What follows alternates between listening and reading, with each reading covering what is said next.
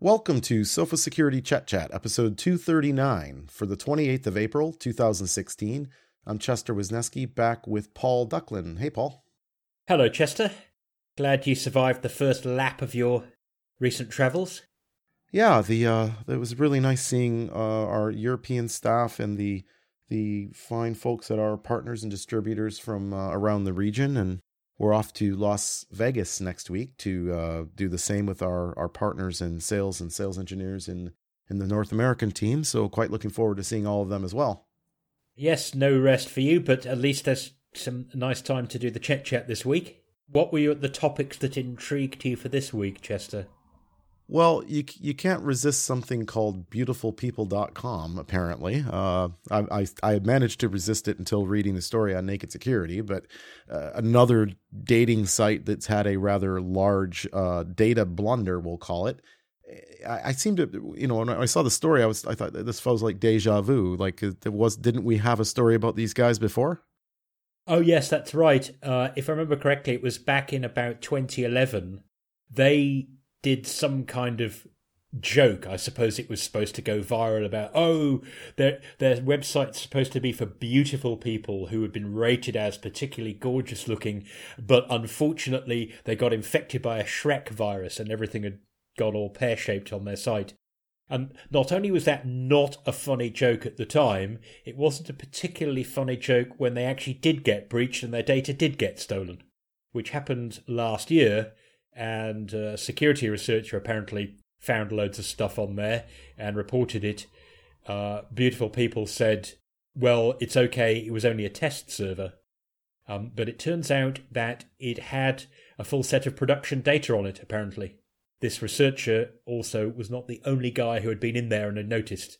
And it seems that it's now up for sale on the dark web. Well, by definition, I think anything that has production data is not a test server, and that should be kind of rule number one. If the information is real, then the security and the privacy implications are real. And it's always disappointing to hear these things. And I was even surprised by some of the technical details in the story because I hadn't worked myself with MongoDB before, but the story said that MongoDB defaults to having no authentication, and it seems like a terrible idea. And on that note, you can join us for 200 future Chet Chats where we talk about this exact same problem, except we talk about it when it's hacking your car, hacking your Internet of Things, hacking your power system. Nonetheless, we'll move along to a topic that I know is very concerning to almost all of our listeners, which is ransomware. I've been, as you pointed out, traveling quite a lot, and particularly in Europe, and a moment doesn't go by that somebody isn't asking me, what can I do? How do I recover? Why did it happen? But it's always about ransomware. I think a lot of us more savvy users have been aware of the word macro approach to infecting people with ransomware. And I know you wrote an article on Locky that had some good screenshots showing people what that looks like. And now we're looking at a new malicious attachment type. Well, everything new is old again. Old is new again, or however that goes. Now, the main way that the crooks are going about it is they're still using scripts to do the downloading of the malware, but the script is written in JavaScript. Now, the reason we wrote this article is that it seems that the immediate reaction people have, if they're a little bit technical, is they say, well, no one would run a JavaScript file. That's ridiculous. Why would anyone run JavaScript? It doesn't look like a document. It just, everyone knows it's a programming language. It's known to be associated with potential security problems. And you'd never get a court document or an invoice or a security report or anything like that in JavaScript. Doesn't make sense. Turns out that the problem is that, firstly, Windows, even Windows 10, still suppresses file extensions by default. So if you have a zip file that contains a file that's, say, readme.pdf.js, it'll look like a PDF. And secondly, unfortunately, JavaScript files, when they're displayed by Windows, they still use an ancient low-res pixelated icon that reflects the fact that script files are written as text objects. And it's like a little sort of old-fashioned scroll of paper. So you'd swear that you're looking at an innocent text file. Why wouldn't you open it? And even if you know it's JavaScript, you probably think to yourself, well, A, JavaScript in email has been turned off in just about every email client for the last decade. And B, JavaScript is safe because of the sandbox and the same origin policy and all of those controls that exist inside your browser. That doesn't apply when you save an attachment to disk and launch it. On Windows, it doesn't run in your browser, it runs in what's called the Windows Script Host, WSH, and that has a whole load of extra infrastructure and ecosystem available for programming that lets you connect to any website, download any content, access the local filing system, save files to disk, and launch them. So a JavaScript file that looks like an innocent text file is in fact as dangerous as an exe. Yeah, I don't think most users have any idea what a JavaScript is, and that most of that trickery comes down to that double file extension. I remember I wrote a story 5 years ago on Naked Security when Windows 7 launched about how dangerous it was that Microsoft was still including that. I think it needs to go the way of the auto run. It did take us about 10 years of screaming and stomping our feet to get auto run to go away. Maybe it's time we ratchet that back up again for JavaScript. Well, not just JavaScript, but for any file type, because disguising it with that double extension just leads people into trouble almost every time. The good news is that if you're on Windows, you can just right-click, open with, choose new app, pick Notepad and say always open .js files with Notepad in future. As we show in this article on Naked Security, if it's malware, you'll probably notice because it will be the most meaningless-looking gobbledygook you've ever seen in your life. Yeah, and I guess folks could also implement protection for their email systems by blocking the .js extension. It's not a commonly emailed extension. It's one of the challenges with things like the infected Word documents is, of course, we all need to receive Word documents in the course of business, but unless you're a web developer, you probably don't need to receive JavaScript extensions, so that's another approach to blocking these. Exactly. And actually, if just not meaning to do a product pitch in the chat, but if you're a Sophos endpoint protection user, you can use application control to say, I actually want to regulate the use of the Windows script host. It has two forms on Windows, wscript.exe, which is for graphical apps, and cscript.exe, which is for command line apps, but they can both do the same dangerous stuff. Well, the Opera browser announced a new initiative aimed at, I guess, at least giving people perceived security. We can argue a little bit about what it means, but they're calling it a integrated VPN inside of your web browser. The concept, I guess, is it's as easy as clicking a button. You don't need to subscribe to £5 a month for Hide My Butt or whatever the VPN services that you're using, and that magically you're going to get all this protection. It made me feel a little uncomfortable immediately because I'm going, well, how is my web browser going to intercept all of my network? I think about a VPN. I think, I VPN into Sophos and all of my network traffic is now going through the Sophos network. Not only can I access internal assets at the company, but I'm protected by our web filters and our IPS and all of our other things in our corporate environment. It doesn't seem like my web browser is going to be able to provide me with any of those protections, right? That's one of the reasons why we chose to write this particular story up on Naked Security, just to remind people that this feature may sound as though it's delivering a sort of security that it isn't.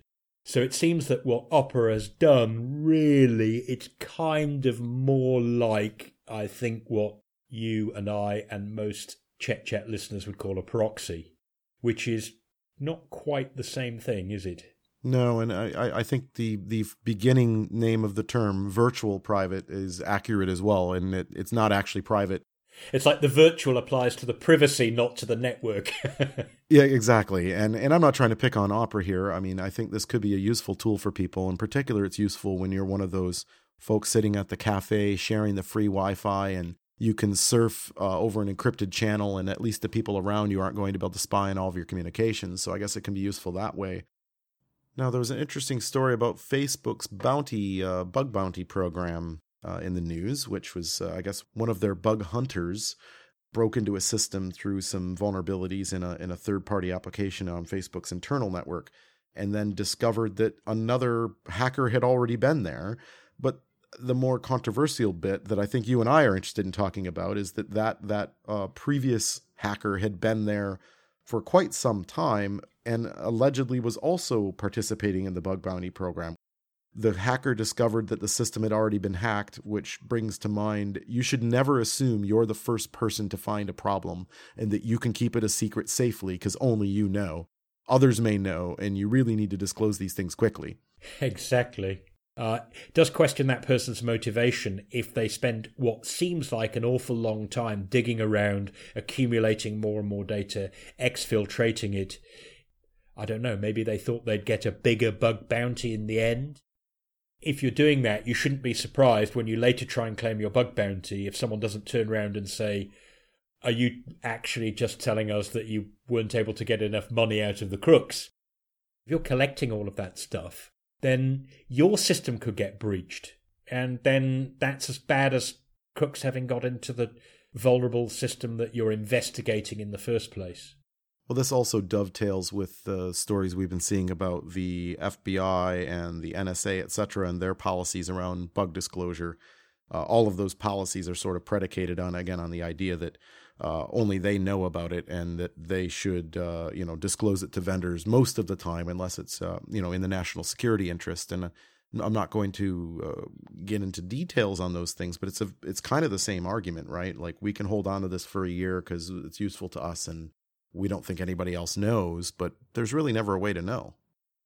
I imagine, correct me if I'm wrong here, my suspicion is that a lot of bug bounty hunters think, hey, the bug bounty program, which is a kind of implicit default contract that anyone in the world has by reading this document, they can again go and do a limited form of penetration testing.